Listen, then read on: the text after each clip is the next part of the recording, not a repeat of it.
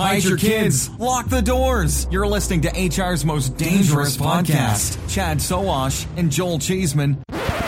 Hey kids, it's Joel Cheeseman of the Chad and Cheese podcast, and this is The Shred for May 7th, 2020. The Shred is a bite-sized bit of recruitment news to help make sure you're in the know, even if you're on the go. The Shred is brought to you today by Recruitology.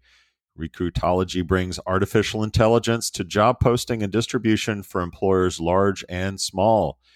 Post once, pay once, and have your jobs automatically distributed to the right sites where you'll get the most bang for your recruitment buck. Start posting your jobs using Recruitology today by visiting recruitology.com/employers. Now to the news. CareerBuilder wants to unload some real estate. Reported in Crane's Chicago business, the embattled job site wants to sublease its entire downtown Chi-Town headquarters, no doubt thanks in part to the coronavirus crisis and in light of recent layoffs, as reported in a recent episode of The Shred.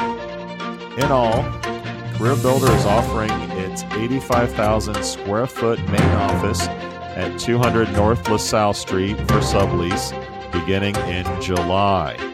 This is according to a marketing flyer from brokerage Jones Lang LaSalle. CareerBuilder had recently downsized its space on LaSalle after being acquired in 2017. Then in 2018, they were close to moving into a smaller space in the West Loop, but eventually renewed its lease at 200 North LaSalle with just more than half of the 162,000 square feet it had before, Crane said. It's unclear how long CareerBuilder's lease runs for four floors, easy for me to say, at the 30-story Loop building, but the JLL flyer lists the sublease availability as, quote, long-term, end quote. Big thanks to Recruitology for supporting The Shred. Recruitology has the latest in machine learning and programmatic advertising technology to get your jobs on best-of-breed niche sites and on top job boards. Get started today by going to recruitology.com/employers. Cheeseman out. Adios, turd nuggets.